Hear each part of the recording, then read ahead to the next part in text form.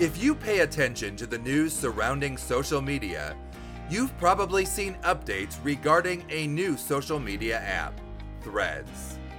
Produced by Meta, the parent company of Facebook and Instagram, Threads is intended to provide a Twitter-like experience. Here's the scoop on the latest product from Zuckerberg's company. For Personal Tech Media, this is 2 Minute Tech. I'm Jim Herman.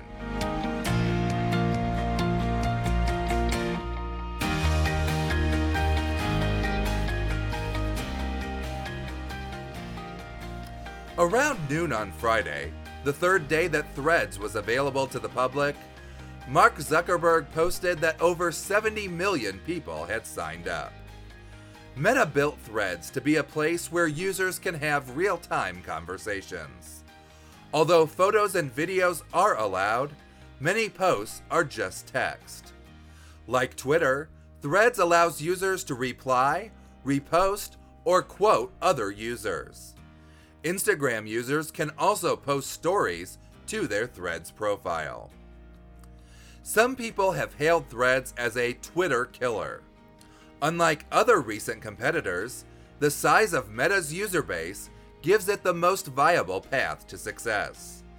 Instagram's user base is around 8 times the size of Twitter, and sign up is easy if you already have an Instagram account. Whether or not that success can steal business away from Twitter remains to be seen. Twitter's primary owner, Elon Musk, has also threatened legal action over the similarities between the two apps.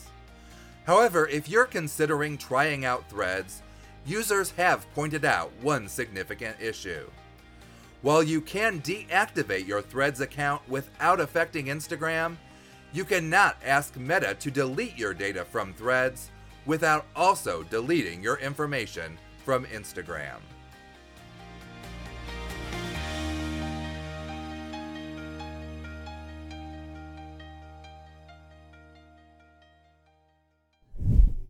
Thanks for listening. If you're enjoying the show, we'd appreciate it if you could give us a 5-star rating in your favorite podcast player. And while you're there, leave us a review and tell us which episode is your favorite.